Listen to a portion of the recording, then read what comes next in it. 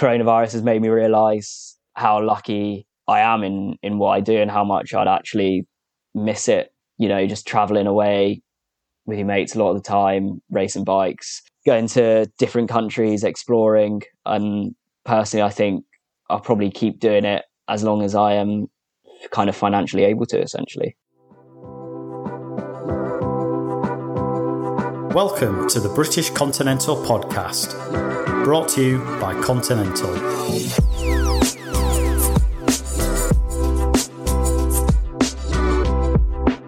Continental have been supporters of the domestic road scene for over 25 years. The go-to tyre brand for elite riders, from the off-camber cobbled corners of the Durham Tour Series to the farm tracks of the Cycle Classic.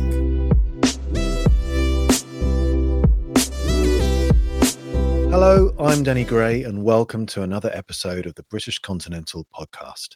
Today's episode features an interview with 25-year-old Max Stedman. Max is a climber by trade, an asset that last year helped him to win the early season Tour of Antalya and break the British Everesting record in September. Max currently rides for Tim Elverson's Canyon DHB Sun God squad. In fact, Max has ridden for Elverson since he was a second-year junior. Like his teammate Rory Townsend, who we interviewed last year for the podcast, Max's results on the road have been promising enough so far to suggest he deserves a contract with a Pro Conti or even World Tour team. Despite only switching to riding full-time until relatively recently, choosing to balance his cycling career with completing a university degree in his first few years as a senior, he's already a 5-time UCI race winner and has managed to pull off a number of eye-catching results against top competition over the years. 4 of his UCI race wins have come at the Tour of Guangzhou Bay stage race in China, a race in which he won a stage and the overall in both 2017 and 2018. These were important results for Max at the time, but it was his performance at the Tour of Britain in 2018 that first made us think that he had the potential to step up to cycling's higher ranks. He finished 20th overall in that race, but without a team time trial performance that lost him a lot of time, he may well have bagged a top 10. Certainly 9th place on the Queen stage up Whinlatter Pass, crossing the line with Tom Pidcock and ahead of Primož Roglič that day, suggested he was one of the strongest riders in the race. Last year's Tour of Antalya win, a 2.1 race that included World Tour opposition, confirmed that Max had the talent to turn pro. As Max explains in the interview, that performance led to World Tour interest. Of course, since then, the COVID pandemic has pretty much put his race plans on hold, but he has nonetheless used that pause in racing to break the British Everesting record. In this interview, we cover a huge amount of ground. Starting with his journey into cycling, topics discussed included his early track racing prowess, what has kept him with the Canyon team for so long, whether the British scene has been the right place for a climber like him to showcase his talents properly, his madcap adventure to race the Tour of Bulgaria in 2016, his breakthrough rides at the Tour of Guangzhou Bay and the Tour of Britain, learning how to successfully ride 30-minute climbs in Europe, his Tour of Antalya win, interest from Jumbo-Visma, whether at 25 he ever considers how much longer he should keep chipping away at turning pro, breaking the British Everesting record, and his plans to make an attempt at the World Everesting record later this year. No real plugs today, other than to express our continued thanks to one of our key partners, Hunt Bike Wheels, who of course are also an important sponsor of Max's Canyon DHB team. Okay, over to the interview. Good evening, Max. Welcome to the British Continental. Where are you this evening? Bristol. I am this evening at my home in Bristol. It's quite nice evening. It seems just as nice as last night. Yeah, and I call you Max, but your full name is Maximilian George Stedman. Yeah, that is right. Yeah, you can call me Max. I think parents named me Maximilian in case I became anything important, which so far hasn't happened. But who knows? There's time. Right. What if you become an important cyclist? Yeah, will you change your name? Yeah, I don't know. Yeah, well, you see, like, what was it? I don't know if it's Welter or like the Giro RSC put on like Simon Philip Yates, don't they? They put the full shebang, so that could happen to me, I guess, at any point. I from a sporting point of view, I think I actually prefer Maximilian, as it is my full name, so it's nice when it's just out there on the results. Yeah, it's not a name we hear enough of. I think Max Chiandri was also a Maximilian. or is Yeah, also Maximilian. it's just a long name, isn't it? So it just gets shortened, doesn't it? It's probably when your name's too long. Yeah, and you're also reigning Tour of Antalya champion. Yeah, still reigning. Yeah. So still got that in the bag. Don't know if I still got my UCI points though. Don't know. We'll see. I imagine they've gone. But yeah, I think they lapse after a year, don't they? But yeah, I'm sure there's some even more nerdy people out there who know that. But not much has happened since. I guess racing wise, anyway. Not tons. Yeah, it's been really basically over a year of training with the dabble in racing essentially, and obviously Everesting. So yeah, it's been pretty. Well, yeah, it's been quiet to be brutally honest. Yeah. Yeah. And so have you been kind of in the UK that whole time pretty much? I know you went to France for Ventoux, didn't you? And there was a race in Spain early this year. Yeah, I've been fairly lucky. Managed holiday in Italy for 7 days for Ventoux with like the whole family, cousins, like 15 of us, I think, or something. And then 10 days in Rhodes as well in October. And then obviously training camp in Spain. So I managed a couple of holidays with riding and a few races. So yeah, I've managed to get out the country quite a bit, which is good. And yeah, obviously we had the season opener in Spain, but that feels, well, it was months ago now. Okay, so Max, I wanted to go back to the beginning, as we tend to do in these interviews, and talk about your kind of how you started cycling, kind of when and where racing started. How did it begin for you? It began at Hillingdon, probably like quite a few of the Conti lads. I think Rory as well was a Hillingdon lad. I mean, I was Palmer Park, but my first race was at Hillingdon. It was just that I watched my dad one weekend, like midsummer when I was about 7, I think. And then I just gave it a crack the next week and then won my first race, which was divisional champs. Admittedly, I was the only one in that race, so it was pretty easy to win. But when you start sport and you win first time, it's pretty good for the confidence. And then it sort of just, it took off from there. I joined Reading CC and then a few years later joined Palmer Park Velo, which is the specific sort of youth club based at Reading Velodrome. So your dad was a big cyclist as well? Yeah, well, he was triathlete first, then knackered his knee through running, so then took up cycling. You know, he wasn't massive hitter, just sort of third cat, you know, cracked on with it.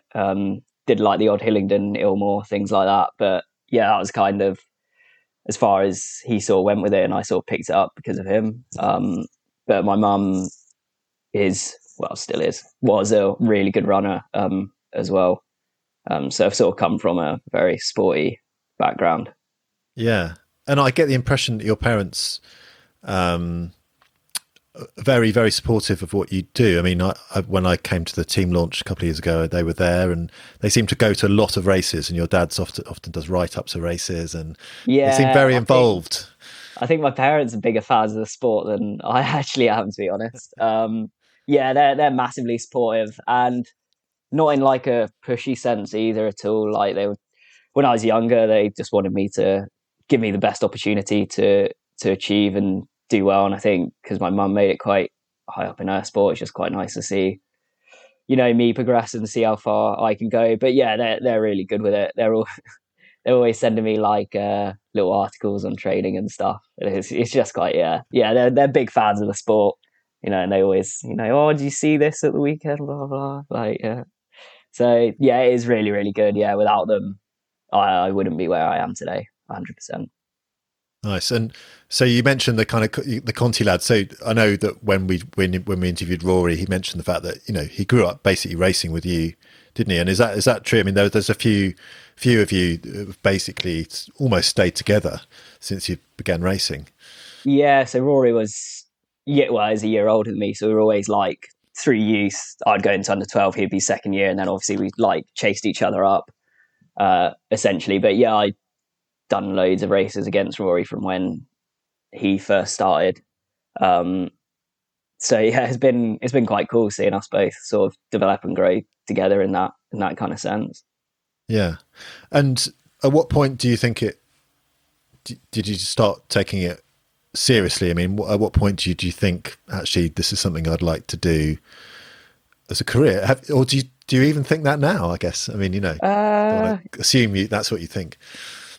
No, yeah, I think I always wanted to. It was always going to be sport for me. Well, at this age, I know sport. When you're like, don't know, whatever, 10, you think sport goes on forever, but actually, the older you get, you're like, well, sport's limited in terms of how many years you can do it. But I always wanted to go down that route. And then it was probably when I was 13, 14, I specifically concentrated on cycling. I used to do football a lot on the weekends. Again, without my parents could have done this. I'd do like a football match in the morning and then go to Hillingdon in the afternoon, or sort of the other way around, and things like that. And then I played for the school football team a bit, like dabbled in it. But it was like 14. I basically dropped 14, 15, probably 14. I dropped every other sport and just like fully went for cycling essentially. But I tried running quite like pretty competitively and football, and then dabbled in tennis, went to like training sessions in the summer and things like that. But that's just because I enjoyed it as like a sport. So sport was always going to be there. So then it wasn't until I sort of realised where I could go cycling that kind of took off. Yeah. And you were saying off air that you were quite a big, well, I say big, I mean, you're quite diminutive in terms of the style, but you were a very good track rider. Yeah, really. That was Palmer Park. Both of the McLeods, Ewan and Cal, come from Palmer Park as well. And it's weird that it seems to have shifted now. Cross seems to be like the big thing, but at one point, all the like good riders coming from, I mean, Garner, Thomas, Wigo, they all came from track. So I started with track, and I was massively keen on it. You know, there's a massive youth track scene in the UK, so it's a big thing to get involved in. You know, it's the mainstay of the British cycling scene because of the Olympics. So yeah, I did that until I was well out of juniors. Till our first year under 23, second year under 23, I think was probably one of my last big competitive races on the track.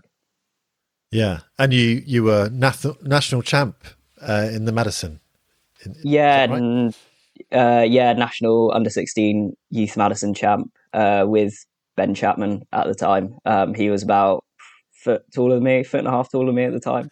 A lot of people had kind of written us off like, those two, they can't pair together, like the difference is too big. And then we ended up like winning inter-regionals a couple of weeks before, and nationals, and that was like, you know, massive. Like in that kind of event, that was it was a big sort of youth events, because at that age you're all mates, but there's a massive competitive edge. And then Ben, like at the time, was like a really good mate as well, so it was kind of really cool to sort of bag first national champs with him, share it with someone in a way. Yeah. Why didn't you keep the track racing going, do you think? I think it was just sort of, I don't know, it sort of fluttered out. Like it was kind of harder. It seems you sort of need to compete at the top level in track to do the sort of World Cups. You need to be either on the national programme or be like Hub Watt Bike, have a sort of completely separate team. So I did national track champs that started 2017. And I did Bucks track quite a few times, as it's obviously really important for the uni. It was good fun. I could do team pursuit with my uni mates, which you rarely get to do sort of something like that. And then, just sort of once stopped doing Bucks track, it just sort of that don't know, not the ability, but like, you know, there just wasn't much opportunity to sort of go for it. And I think I'd like to do sort of a 6-day or something like that, maybe later on down the line if the opportunity comes. But for now, the track bike is very dusty in the garage. And for those that don't know, can you explain what Bucks is? Bucks is the British University Championships. So the best athletes from all universities in the country going head to head. And so you've been obviously studying kind of alongside, or you were studying alongside your career to start with. Yeah, so I was at uni for 4 years, split my third year in half thanks to the uni. You know, they let me basically it got to the point where it was like the degree is going to suffer or the cycling is going to suffer, and the chances were it's probably going to be the degree. So I was like, would I be possibly able to split my course in half? I'm doing X, Y, Z, and they were like, yeah, they're fine with it, really supportive. So that was quite cool. So yeah, in terms of actually being a full-time cyclist and concentrating fully on that, well, I guess it's been like, depends if you count years. COVID year probably doesn't count, I don't know. But yeah, it's been about 2.5 years now, probably 2 and a bit years of actual full-time cycling. And what did you study? Sport and health sciences. It was the only sort of last thing. I really like maths, but my sister did it at uni and I've seen some of the stuff that she did and I just knew it wasn't going to be possible for me. So sport and health sciences it was. Fair enough. So I was just looking back through your kind of results. So I was trying to work out, so what happened so when you went up to juniors on the road, who were you riding for initially before you joined Tim's? So originally, basically Palmer Park kind of had, I don't know if it still has, but it has like a junior road squad, AW Cycles, who backed the like sponsored the track league, local Monday night track league at Reading. My dad helps in that now as well. It's just a bit more from them. So AW Cycles back sort of sponsored the Palmer Park Velo, and then a lot of the time, a lot of the under 16 would sort of go to there because there was sort of a good road squad, like a couple senior amateur riders, a couple juniors, a couple under 23s. Like it wasn't hugely set up. You got some kit and stuff like that. But so that sort of just was a logical step at the time. So first year, I was basically just free, sort of rolling with it with AW Cycles, essentially. But I was on my own for a lot of the junior races, support from the parents at the races and financially and things like that. So massive help from them at that age. And then I did Ilmore, sort of Wednesday night racing at this army barracks, literally just like a sausage dog. And that's where Tim was racing at the time. And he had spotted me 2 years before when I was under 16 on like tiny little gearing, probably 45 kilos at the time or something stupid, keeping up with these elite men like Tim and things like that. And then sort of I got better and more progressive, got into junior gears, and next year sort of doing quite well again in that series. And then Tim sort of started speaking to me about potentially riding for his team the next year and things like that. So it literally came from Wednesday night local league from that to, where we are now, which is quite funny in a way. Yeah. And you've been basically with Tim's teams ever since. I mean, obviously the names have changed, but it's been Tim Elverson running the teams. Yeah, it has, yeah. Yeah. I mean, you must feel like, I mean, and Rory has obviously been there, and as you say, kind of Callum and Ewan McLeod are there on the team now. Does it feel like it's kind of a, family to some degree? Yeah, it is. I think the way the team's always been run is kind of a bit of that family-like feel, which lends itself to sort of, you quite like staying there. It's comfortable, but we get good racing and it's a really good team. And I think that helps a lot with some of the results we've had as well. The team really clubs together as we all kind of look out to each other. Obviously, things have changed, like members have changed, like a bit different now than it was a few years ago, when it was like the sort of pedal heaven guys had more merged into Canyon, like Payne and things like that. So it has changed a bit in the sense of that, there's different riders in it now, but it definitely does have that family feel, yeah, which is really nice, to be honest. It makes it come like really easy to perform well. Yeah. I mean, when I interviewed Tim a couple of years ago, I think he highlighted you as one rider, well, of a kind of small number that could potentially, go pro, as in, step up a level to Pro Conti or World Tour eventually. I had wondered, whether you've had offers from other teams, whether that's kind of upwards or sideways. What's kept you at the team so long? Yeah, I have. Yeah, from sideways.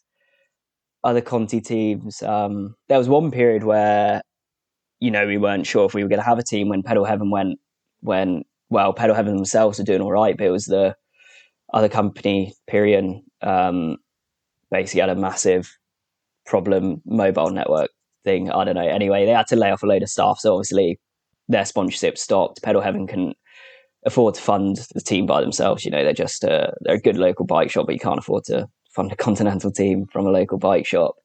And it was looking like we weren't going to have a team. And this was September when we found out, kind of August, September when we found out, and Tim was racing around for sponsors. So at that point I was applying to Madison, Chambéry CF, EF, well, what now is EF, had a development team going as well, but they just wanted sort of New Zealand riders. So I was sending out a lot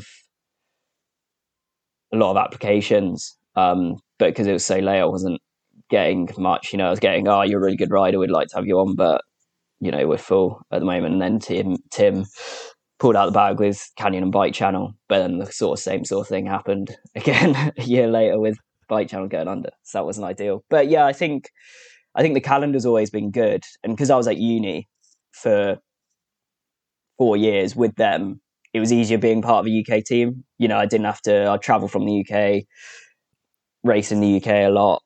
So it was easier sort of from that angle. And then, I wanted to go right full time with Tim, hopefully have a good year or good couple of years, and then move on out of Tim's arms and sort of finish that chapter in like a really good way, which obviously sort of got disturbed a little bit. So yeah, I guess the temptation has been there to sort of move across, but I've never felt like I've needed to.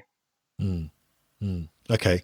And we'll come on to kind of the interruptions that have happened since, in the last year or so, I'm sure. But and what about, so there was obviously, you've been in a great setup.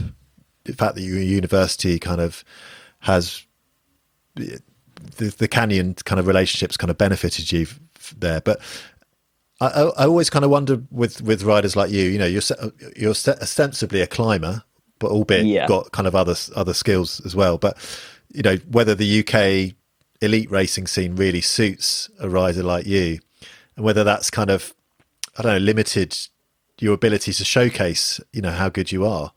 Yeah, I think it has. A thing a lot of people have told me, and I'd be wrong to say they're not right in that, maybe I should be in Italy, and maybe that'll be an option. Next year, it's really hard to tell what's going to happen, and sort of put myself in a more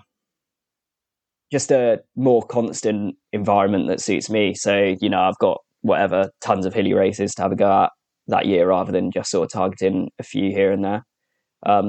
So yeah, part of me has had a little bit of eating away at my brain, maybe I should have done this, should have done that. But I think, once you start doing that, you just, it's wrong. And I had mates who tried Zappi in uni, and it kind of didn't balance right, and it was hard. So, to done that, I probably would have had to stop uni, which I don't regret uni for anything, essentially. So part of me, could have, but part of me is also I had a great 4 years at Exeter. So no. Yeah.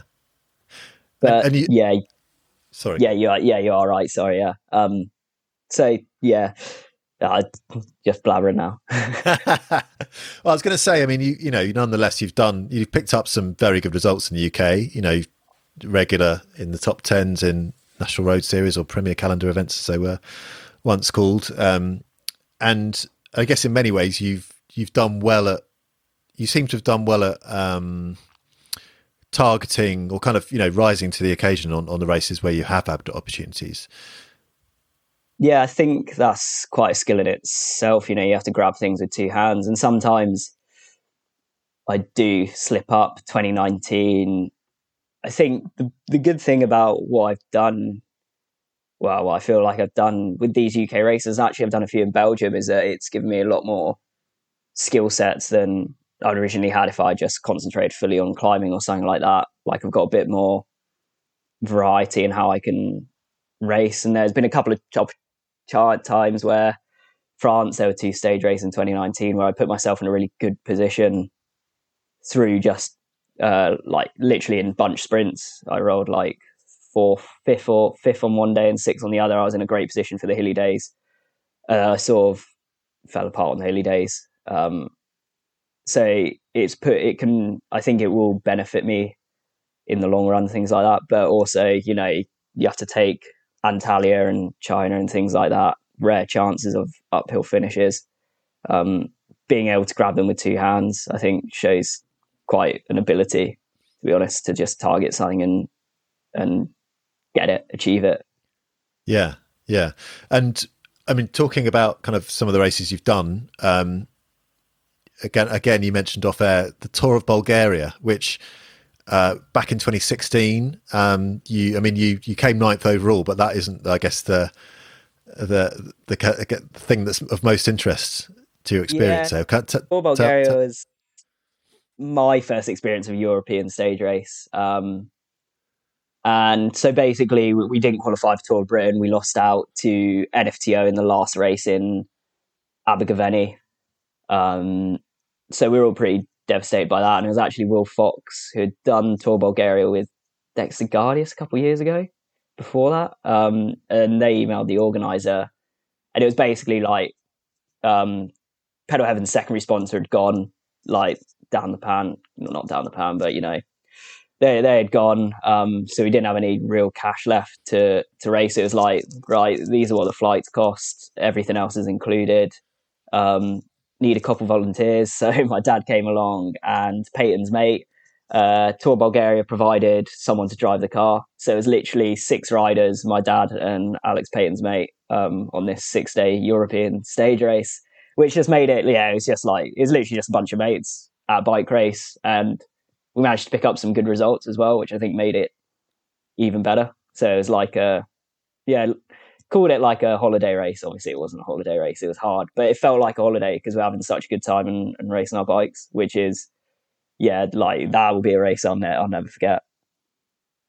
What was it like racing in Bulgaria? I mean, what was the actual race? Yeah, it's interesting. The terrain's actually good. It's hard. But I think the country itself is it's a lot of crumbling concrete in some places, and some places are really, really nice through the mountains in the north.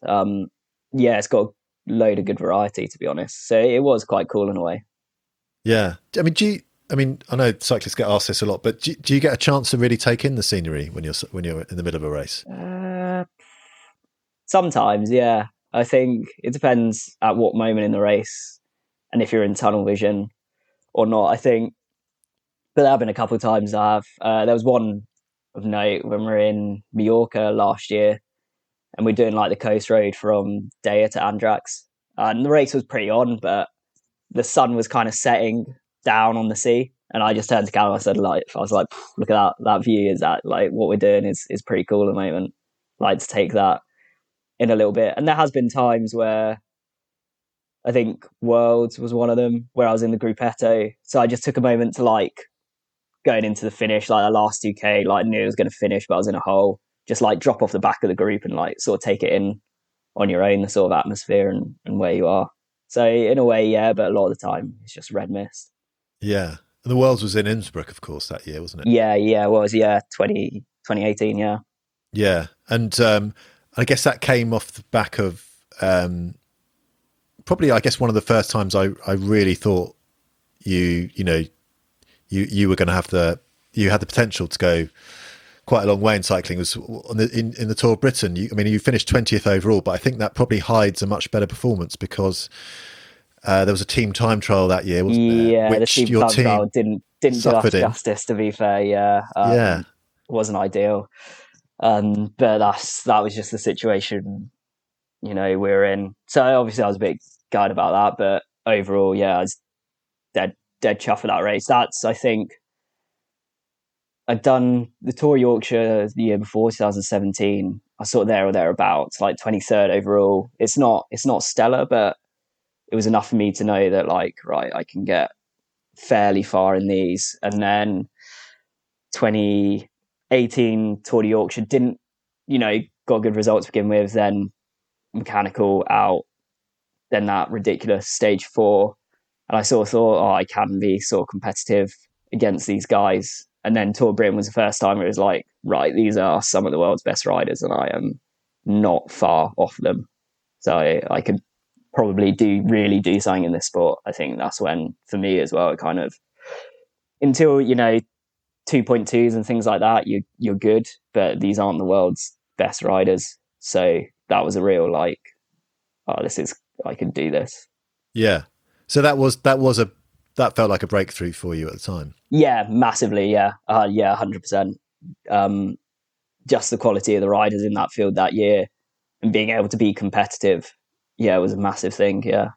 Yeah. I mean, I guess the big stage there was stage 6 up Whinlatter Pass in the Lake Districts, and you finished 9th on that stage, didn't you? Yeah, 9th. Yeah. Not far. Well, in a group with kind of Tom Pidcock and I think a certain Primoz Roglic was 18th that day, so I'll take that one. 17th, in fact. But 17th was he? Yeah. So yeah, obviously it was a massively quality field on sort of a terrain that suits them as well. So that was a not a shock, but at the start of that day, I don't know, Tim, my head wasn't in the game that morning. Tim was like, right, you need to be at the front in these crosswinds. You need to be at the front in these crosswinds. We all know you need to be at the front in these crosswinds. I was 2/3 down the way of the pack. And now I was a minute out the peloton at the start of that stage, thinking, I've ruined all GC chances here. But luckily it came back together and then sort of clicked in place at the end there. At that stage. Yeah. And I mean, that was obviously a key moment in your career then, and just for your confidence and thinking, this is something I could take a long way. Yeah. I think it was that, and that point, and it was like stage 5 or stage 6 or something. Maybe I think it was stage 6, maybe the day after the time trial. So that deep into a stage race as well, to be able to perform. It just gave me massive confidence, and that everything I was doing was right. Like the training I was doing was right. It was getting me into the right places. I think I was riding a really big wave there. I just finished uni and got selected for GB for Tour Alsace and things like that. So everything was sort of clicking into place really well, and that sort of felt like the crescendo essentially. Yeah. Of course, the Tour Alsace was the French race you referenced earlier, where you did quite well at the sprint stages, and then perhaps didn't quite do quite as well as you wanted in the mountains. But you still finished 12th overall, didn't you?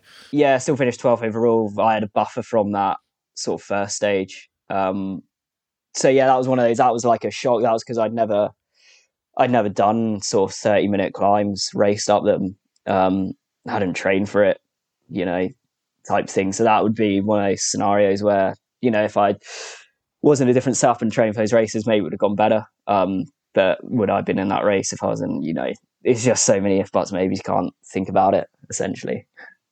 Yeah. And of course, that year you won the Tour of Guangzhou Bay, and you did that the same thing the year before, didn't you, in 2017? Yeah. So you basically won stage 2 in both races. I think it was stage 2 in both races, and the overall stage 2. Which is the kind of, I guess, the Queen stage for that race, isn't it? Yeah, it is. Yeah.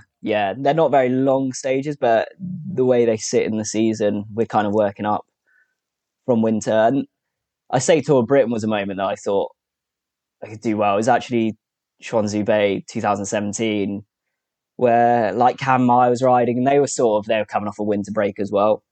But they're still quality riders, the guys who are doing it. And winning that stage 2 was when it also kind of clicked, like, actually, I could go quite far. You want to kind of believe it when you're under 23, but you don't actually know. But when you can start winning races against fairly good opposition, then you can start to believe a bit. But that whole 3 days, that first year was a bit.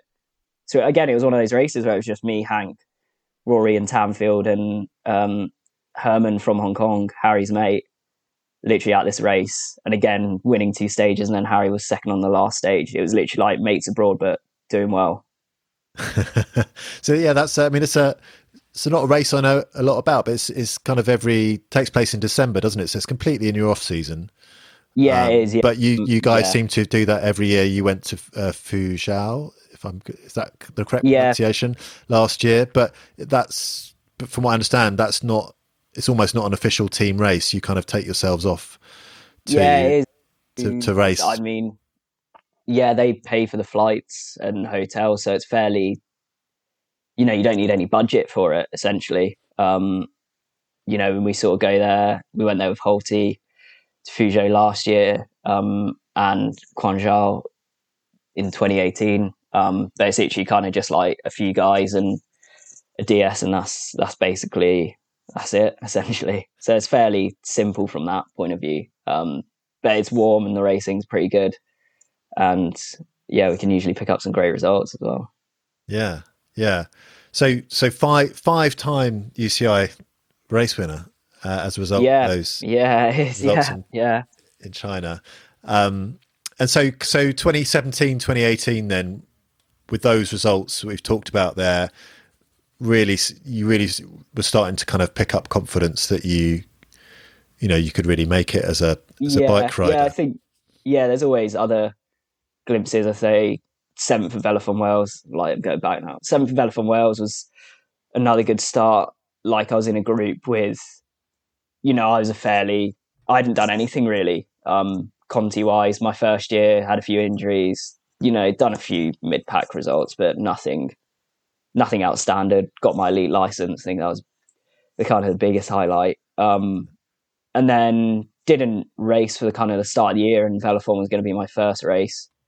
And then sort of just specifically targeted it and finished 7th in a group with, Bibby and Tom Stewart, and everybody was like, it was me, Bibby, it was Tom Stewart won, then Bibby won the kick, and then sort of me just behind. And it was like, right, these two are literally the best two riders in the UK at the moment, and I wasn't far off them. So that was another sort of point. And then a few weeks later, it was national champs where I got 21st, and getting around a national champs is it's a big thing in itself. Rarely 30 guys get around most years if it's been hard. So that was kind of another sort of clicking moment. So I guess there's little drabs in between, that sort of moments where you're like, yeah, I could hopefully go far in this, really far. And then, so kind of by the end of 2018, you must have been, I guess really looking forward to 2019, thinking you can build on that. How do you think 2019 went for you? Yeah, not great. I don't want to look at it as a wasted year. Maybe I was too comfortable. I don't know. I think I didn't make most of that year, and I, say that in myself. Multiple reasons, didn't take opportunities, things like that. It was a bit, it was frustrating. We had some really good moments, to be honest. Within the team, we won quite a few of the national series with Rory, and being a part of that was really cool. It wasn't a bad year by any means, but it wasn't. I think I'm so disappointed by it because the end of 2018 was so good, and then 2019 I just sort of plateaued and nothing really came from it, which I think made it, I was obviously going to make it worse. You're going to feel disheartened. I thought, first year out of under 23, done 4 years at uni, graduated, I'll go full time and, just whatever, slide into the Pro Conti World Tour, pick up a few results. Obviously it's not that easy, but that's what I thought, having finished 2018 so well. That whole year itself was a bit, just disappointing. Like I get in 2 races there, I'd put myself in top 10 GC positions before a big mountain stage, and then it just collapsed on the hardest days, which it just wasn't ideal. But it's a learning experience, and you realize to take your opportunities when they come. Yeah. So that was that the 2 French races, stage races you did where you? That was So Alsace actually was another. I've forgotten kind of about that one, but that was kind of first one at that kind of level. I didn't really know. Well, not that kind of level, but the first time racing in the mountains abroad, so I didn't really know what to expect. Whereas it was Mirabel and Ron Alps, where I put myself in a good position. We had me and Pearson as well, and I think Pearson did well on both those days, so bailed us out from a team point of view. But yeah, it was one of those points where on the flat days I'd put myself in a good position, and then things just didn't go to plan. So yeah, it's one of those, and you look back and you're like, oh, if I'd capitalised on one of those results, where would I bet? Again, if buts maybes, can't look at them. So when things don't go well on a mountain stay, when you're kind of, theoretically have the opportunity to really, go for a result, are you able to put your finger on why things don't go well? Yeah, I think Ron Alps was fairly easy as to why. We did that Tour Yorkshire in that year, 2019. Don't know if you remember, it was like horrendous, the worst.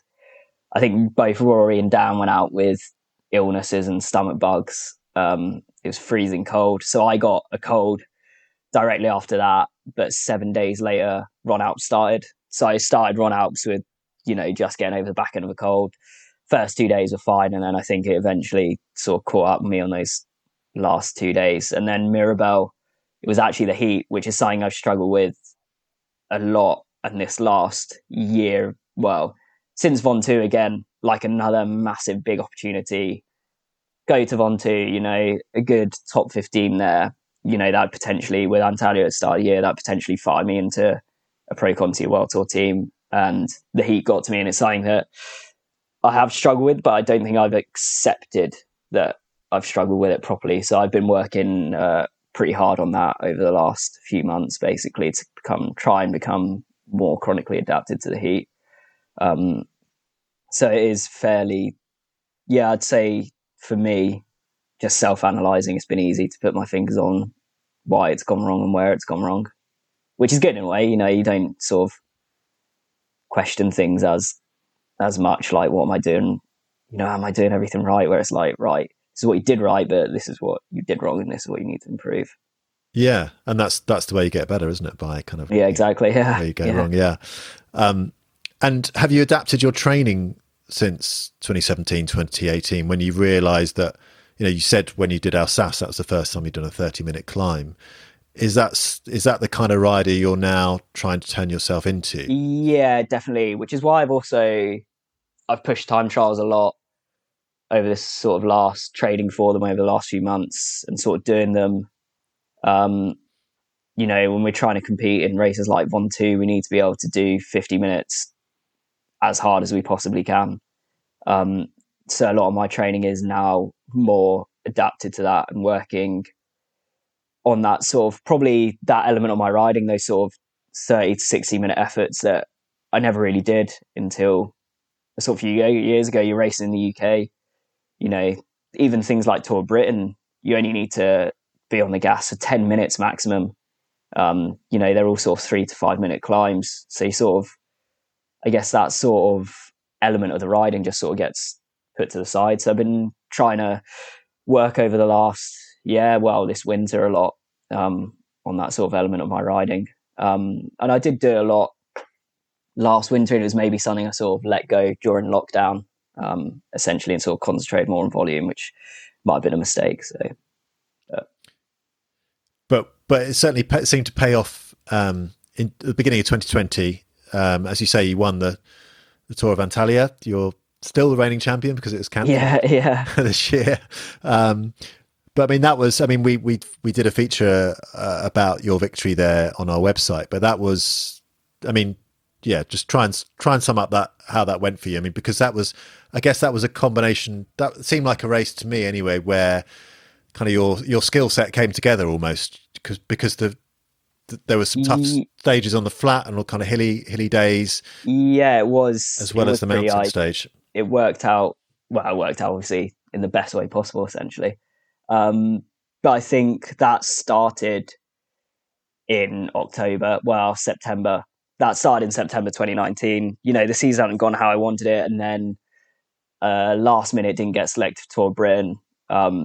So I sort of took a break, and then I was like, right, we're doing New York Challenge in January. I know that if I can hit those races well, then, and start the season well, then that's great. So my first target for 2020 was just go well at Mallorca Challenge. I got ill there the year before.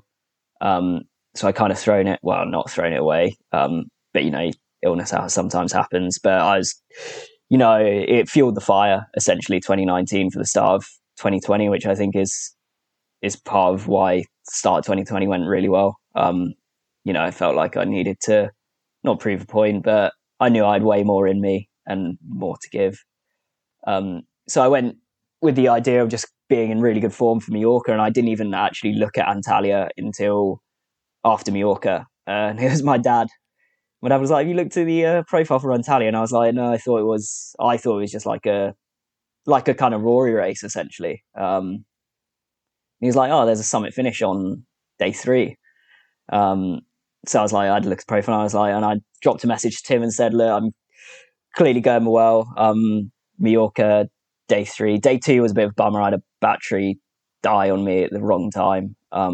So that could have gone a different way, but so can so many bike races. Day 3 went really well, top 20, and then, came in a group with Rafa Micah. So I knew my legs were in a good place. Just messaged him like, "Oh, can I do, I'm keen for Antalya, it's got a summit finish, good form." And it was obviously like, yeah, let's go. And day 1 was just a sprint, and day 2 was tipping down with rain. Leopard pushed it really early on one of the climbs, split the bunch to about 40 guys, I reckon. And it was actually the last 3K where things changed. We went on to some like greasy, like ice cobbles, essentially, going into Antalya, and there were crashes left, right, and centre, gaps opening up just through corner. I almost took Rory out the back at one point because I didn't want to crash. So I was like kind of letting these gaps go a little bit, but enough that I knew I could close. I just hear Rory shouting and like panicking a bit. So I closed the gap. It was all right in the end. And then obviously we got to day 3, and I finished 3rd by like a couple of inches. It was literally a lunge, won me that race as well. So I finished 3rd on the stage, and then, I just assumed that the 2 guys ahead of me had finished in the same group the day before, but they had actually been caught out in those splits sort of on the cobbles. And they were actually like 10, 15 seconds behind me. And that's how I ended up in the leader's jersey, basically through what happened at the end of stage 2. Yeah. And as you said in the piece we did with you, it was an amazing team effort on stage 4 to keep you in the jersey. Yeah, stage 4 was well out of my control. I think we all got pretty excited, and we didn't realise that the gap was so small. And then when we all saw it was 2 seconds in the evening, we were all a bit like, this isn't going to be as easy as we had hoped for. But no, yeah, it was basically down to sort of Tennant to do the sprints the best he could, and he took away the seconds at the first intermediate sprint. And then Kenneth, the guy in second, crashed at like 250 meters to go or something on. There was a big crash, like spread across the road into barriers. So it was pretty nasty, but everyone was all right, luckily. But Kenneth was like 10th wheel with about 250 meters to go, with Andy Tennant gargoyling him, making sure he didn't go anywhere. So it was all covered anyway. So yeah, and then we won it, which was at the time, it's still pretty incredible now. Yeah, big race, 2.1 race. And I guess you must have been feeling like 2020 was going to go your way at that point. Yeah. At that point, it was like, right, this is Mallorca went well, and it was in good form, and then winning a 2.1. Those races in China are good, but the Asia Tour isn't the same level as the sort of European Tour. So then when we were racing against like 6 Pro Conti teams, Israel as well, World Tour team, you start beating those guys, then it's like, okay, yeah, we're really well. We're on the level we need to be. We're competitive. So having finished that, it was like, yeah, that was really good. And then Seg Agency contacted me after that and wanted to sort of represent me. So the ball was like, rolling. From that point of view, and we're sort of trying to set up meetings with a couple World Tour teams at sort of Volta Limburg and things like that, and come and watch free race. So it was snowballing nicely, and then obviously coronavirus hit, and the rest is history. Yeah. So are you still with Seg now? Yeah, I'm still with Seg now. Yeah. I mean, we haven't really had a chance to see how it can go, but yeah, I've got a good relationship with my agent at the moment, so it's all really good, to be honest. Yeah, but those conversations with the World Tour teams then never happened because the season. No, yeah. Basically, I had Jumbo at the time, their coaches, looking at my training peaks for a few months, but they let me know in like June or July that they weren't going to have me on for 2021, but they'd keep an eye on me, etc. I mean, they're probably looking at 30, 40 young riders sort of training. So at the time, it felt like everything was moving in the right direction. Then obviously racing kicks off again, the World Tour, and it was kind of a season of two halves. And like that victory wasn't forgotten, but the season restarted again. And then the way the market was, and the fact that we didn't have tons of racing to show ourselves, and one opportunity, 1-2, didn't go the way wanted it to go. It kind of doors closed, and that was kind of it. And it's hard not to go, if there wasn't coronavirus, where would I be now? It's hard not to feel hard done by, but there's a lot of people in my situation in many aspects of life who are far worse off, or just the same, close to making it, or it's just the pandemic hit, and that's that. You can't moan and cry about it. Yeah, I mean, it feels like as you say, the season restarted at the end of last year, but it really only restarted, didn't it, for the World Tour teams and the Pro Conti teams, essentially. I mean, if you were on a Conti team or an under 23, there was the Baby Giro, but I mean, for kind of riders below those top two tiers, there weren't really a lot of races to go to. No, and there is now kind of, but still, again, there's kind of the World Tour teams are still racing, and there's a few Conti teams racing. Tour Roads 2.2 just went ahead, but because there's just a lack of racing, the fight to get into those races so much bigger. You've now got Pro Conti teams wanting to do 2.2s when beforehand they wouldn't have bothered at all, just so they can get some racing in. So it sort of just hits down the pecking order, and the sort of Conti teams get kind of, flicked a little bit. It's looking better now, but also these sort of lower level races, they're not on TV, they get less funding, so it's not as vital they're on, essentially. So they're the sort of first ones to be put to the side. So yeah, it did, when the season started, it was like, well, the World Tour season started, but nothing else really. Yeah. So, as you say, it's hard not to feel disappointed that you really haven't had the opportunities. And you're still young, but you're 25, which I guess in cycling terms is I guess I feel like you're a little bit like Rory in that sense, but you're kind of at that, in that, I guess, I don't know, the Bermuda Triangle, Twilight Zone, kind of that kind of weird area that's kind of, you're after you finished your under 23 years, but you've still got plenty of, potentially, you haven't reached your peak yet. So yeah, it's mad cycling world, isn't it? A little bit. And then the big problem now is even my agent says, like, the junior market's just nuts. Like, everyone's looking for the next Remco type thing. The sort of supernovas, the biggest stars of the sport are coming up, like Pogacar's, the Bernals, everyone's looking for them. So it's like our sort of age group, Rory, they're not so much looking at us as much as they would have previously, which is like kind of hard to chew and swallow, but that's just the way the market is. It happens with all sports in this sort of scenario. So it definitely does make it tougher, but personally, I think at the end of the day, it does make it harder. Your results have to be better now. Like, you can't, at our age, you need to be up there in these sort of 0.1s and 0.HCs. You need to be proving that you're already ready to race the best. So when you join this team, you're a senior rider and you can race the best already.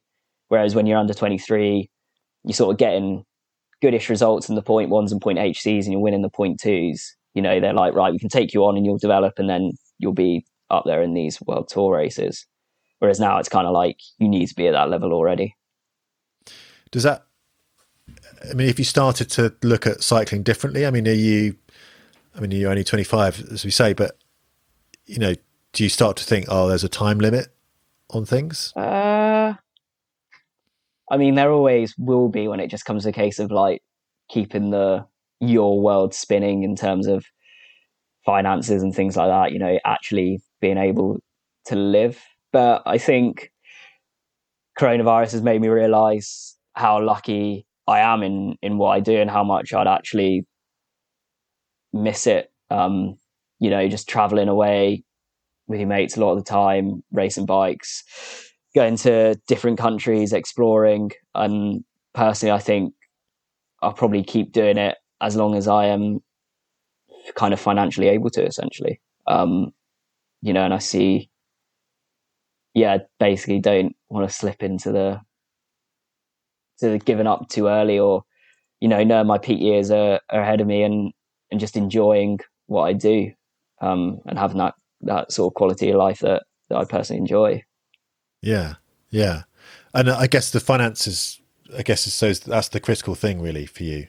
I think at any age, isn't it? At some point you just got to go, right, I can no longer really afford to live sort of like, I need to be able to properly do things, or just grow up. I don't know what it is, but some reason, but then why I think for a lot of people, I've seen my housemate George Pym, he rode for Madison, now he's financial advisor, and I've seen someone go from sort of cycling to a proper job, and he says he does miss it sometimes, and just kind of sort of keep sort of doing it as long as you can.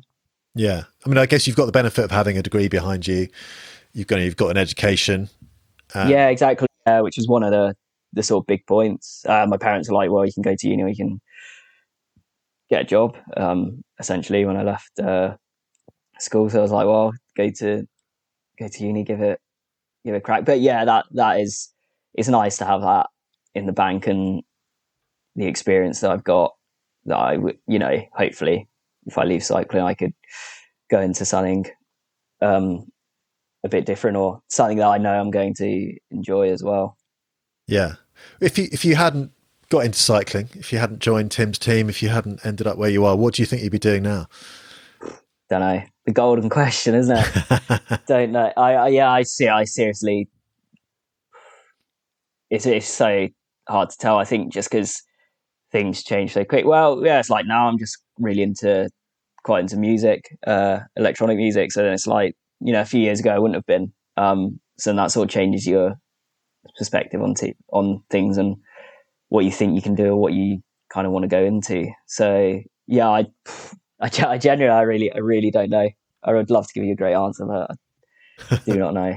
But I'll find out in 10 years' time, maybe, hopefully. Yeah. I've seen the pictures of you on social media of behind the decks. You're into your music. Just so DJ. Just into mixing at the moment.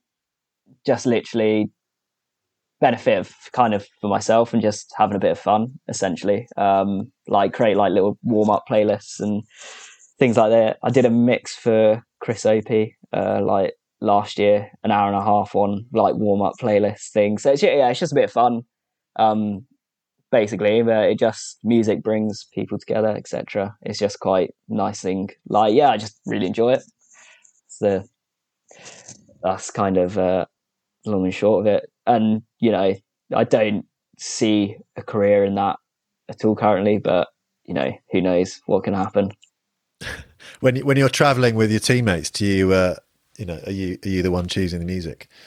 Nah, because I don't want to be that guy. Like actually, a couple of them, Reese and Unibor said decks now as well. They've been inspired, so it's just become a team full of DJs. But right. You don't want to be that. That guy's like, I DJ, I know all the tunes, because the end of the day, you probably don't, and everyone's got a different taste. I think we're pretty good on the team at like divvying it around between everyone. Everyone has a go on the speaker, but I bought a set of mini decks when we were on our training camp, just keep everyone entertained and myself entertained. Nice. I can imagine a kind of an alternative team camp for you guys, maybe going to Mallorca, training during the day and then maybe DJing during the night in the clubs. I heard Ibiza in a few months for a training camp. That was the rumour. No, but yeah, it was. Yeah, Spain was good. It was really relaxed. So yeah, it'd be interesting. We weren't sure on. We got a sort of camp coming up. We were going to do it in Yorkshire, but that has been moved now to Fleet, so we can sort of work out the service course a bit better. But there was talk of like bringing speakers and stuff to the training camp in our Airbnbs originally. Nice. So I've realised I've talked to you a lot, Max, already, which has been great. And time's flying, and I haven't even asked you about Everesting yet. I mean, so we talked about the fact that the year's been a bit of a write-off in some ways, but you are the British Everesting record holder. You were going for the world record. Yeah, right? It was. Yeah, it was. Yeah, that was the original plan. I know you've been asked about this a lot, but how do you sum up the experience? Yes, it was just so harder than any bike race I've ever done. I had never finished a bike race in the state that I'd finished that, and like at one point, I thought I couldn't actually finish it, and that was probably because the climb was also so steep. But that was like, I don't think I can actually get through this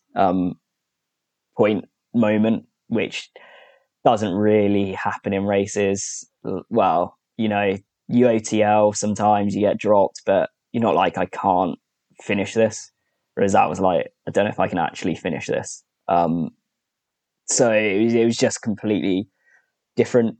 But again, it was different from a race in that, like, even just completing it felt like an accomplishment. Whereas obviously you complete a race, finish 55th, you're going to be disappointed or bit ticked off, something didn't go right. Whereas that was like, the personal accomplishment was pretty big as well. Were you aware of how far away from the record you were at the time? I mean, did you have people there telling you what your pace needed to be? There was a lot of things that I am going to do differently for the next one that are already in the plan. That was, I mean, I guess it was only a month to prepare, which looking back, it isn't that much. And next time I will, like, when I started to crack, if I'd known I'd gone 3 minutes faster, I'd be ahead of Lachlan Morton and Contador. I probably would have not stopped for a wee and things like that, and a big back stretch. Like, I spent 5 minutes off the bike, and I could have been 2 places higher up and on the world record board, not the world standing board. So yeah, little things like that, and just having something, a spreadsheet, just basically like, right, this is the pace you're on. If you carry on at this is your average lap times, and a bit of an end goal. I'd hit this sort of blurry patch at like 5-6 hours where I knew the record was gone, but I didn't know by how much. So yeah, in hindsight, I've learned a lot and ready to put that in practice for next time. So next time, when is next time? Not sure. Obviously this year, but essentially at some point, the racing calendar is still sort of being not sieved through. It's basically put in place, but we're sort of seeing what happens with races as well and what comes up. There's a couple of races there because, like, sort of in May and June, they've just pushed a load of races in January into May and June. A lot of these World Tour teams, Pro Conti teams, now can't do them, so there's sort of spots opening up in different races. So it'll just be a case of picking the right weather conditions and just making sure I'm on form. So, it could be after Tour of Britain, or it could be this sort of summer. Essentially, it won't be a last minute thing, but it also will be dependent on the weather as well and making sure the conditions are right. But so yeah, they're the sort of 2 times it probably happened this year. And have you decided on a climb? Part of me wants to go back to the climb I did it on because it's local and it's savage, and I quite like the idea that you do it on your sort of local climb. It's something that everyone can have a go at least. You can go to your local climb and go do an Everesting I mean, it sounds easy. You know what I mean? Like, if someone really wanted to challenge themselves, they ride a lot. They don't need to go far to be able to have a go at it. So I quite like that idea. But also, we're talking records now. And we're talking the most. It's got ridiculous from Ronan McLaughlin now, 6 hours 40. So then it's like, well, are we better off choosing a climb that would potentially just be straighter, like really simple things? So yeah, undecided. I'm going to do some testing over the next couple months or so on the climb that I did it on. It's not that far away, and see what's what and see what's possible, essentially. Yeah. I mean, Ronan McLaughlin's record recently was pretty darn impressive, wasn't it? I mean, is that... Yeah, it was. Is that quite intimidating? It's scarily fast. I mean, Manon told me before this everything, like, apparently he's going to go for it again. And this was before I did mine. And I was like, when's he going to go for it then? And then I was waiting for it to happen. And then sort of nothing happened at the end of last year. So I was like, maybe he's sacked it off and not gone for it. And then obviously out of nowhere, it came in March. So he's been prepping for a long time, or half a year, to get to that point. So yeah, it is rapido. So it'll be interesting. But I think it's possible. I definitely think it's possible. I mean, if I didn't think it's possible, I wouldn't go for it again. But I think, and he's also provided a little bit of sort of motivation for myself, the fact that he's taken so many chunks out of his previous times. I'm thinking I made so many mistakes on that first one, probably more than him. It's probably possible to take out a fair chunk of time from myself as well. Yeah. Okay. Well, something to keep an eye on. And what about the rest of the year? I mean, do you have any other goals? Anything else you're targeting? Yeah. So sort of, we got Mirabel, I know, is confirmed. So another hilly stage race I'll be having to go out, Volta Limburg. I want to see how far I can go with TTing. As just like I know that over the next few years, if I want to be competitive in the sort of World Tour, Pro Conti World, I need to be able to limit my losses in time trialing as best I can. And it also just helps with your sort of 60-minute power and 30-minute power and things like that. So it's like a double win with that. Circuit Ardennes, I think we got Savoie maybe. These are all possible ones, so don't tweet them yet. I think I've already got Mirabel on the calendar. Yeah, Mirabel. A few that have been there's a few stage races lined in, and hilly one-day races, and Tour Britain is a big one. The route looks good for someone like myself, and personally, that stage into Exeter has got a big red circle around it for obvious reasons. I know that last 60k really, really well. And so to go, I mean, the Tour Britain as a whole, but sort of to go to that stage as well and do well there would be amazing. So yeah, Tour Britain is a big target as well. Yeah. And it's not been confirmed yet, but there should be another team time trial in the Tour Britain this year, from what I understand. It's all right. We'll be more prepared this year. Yeah, and I guess the fact that time trialing has just started up in the UK and there's not a lot else going on means you do have a bit of an opportunity to kind of hone your time. I'm knuckling down on it quite a lot. And I think, having seen, obviously it was a long time ago, but 2018, having seen how good we sort of did do it, I think Tim will want to, redeem the team time trial this year and have a proper crack at it. Yeah, great. Well, Max, I won't keep you any longer. I've kept you, our recording timer says over an hour already. But what would a successful 2021 look like for you then?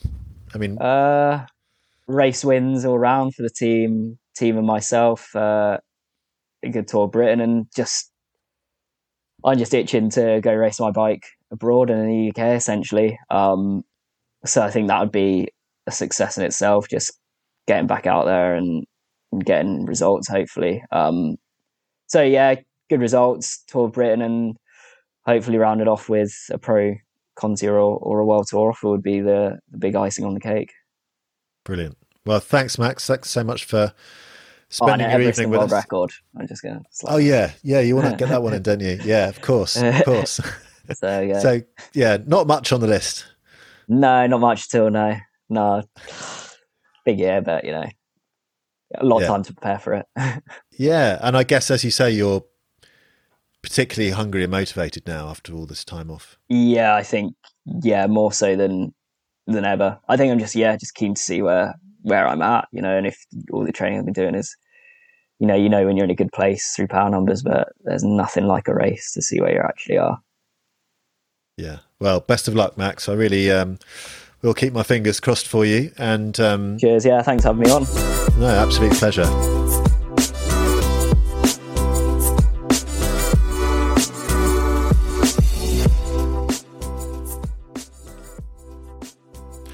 Thank you very much for listening. If you enjoyed this episode, then please do leave us a nice review.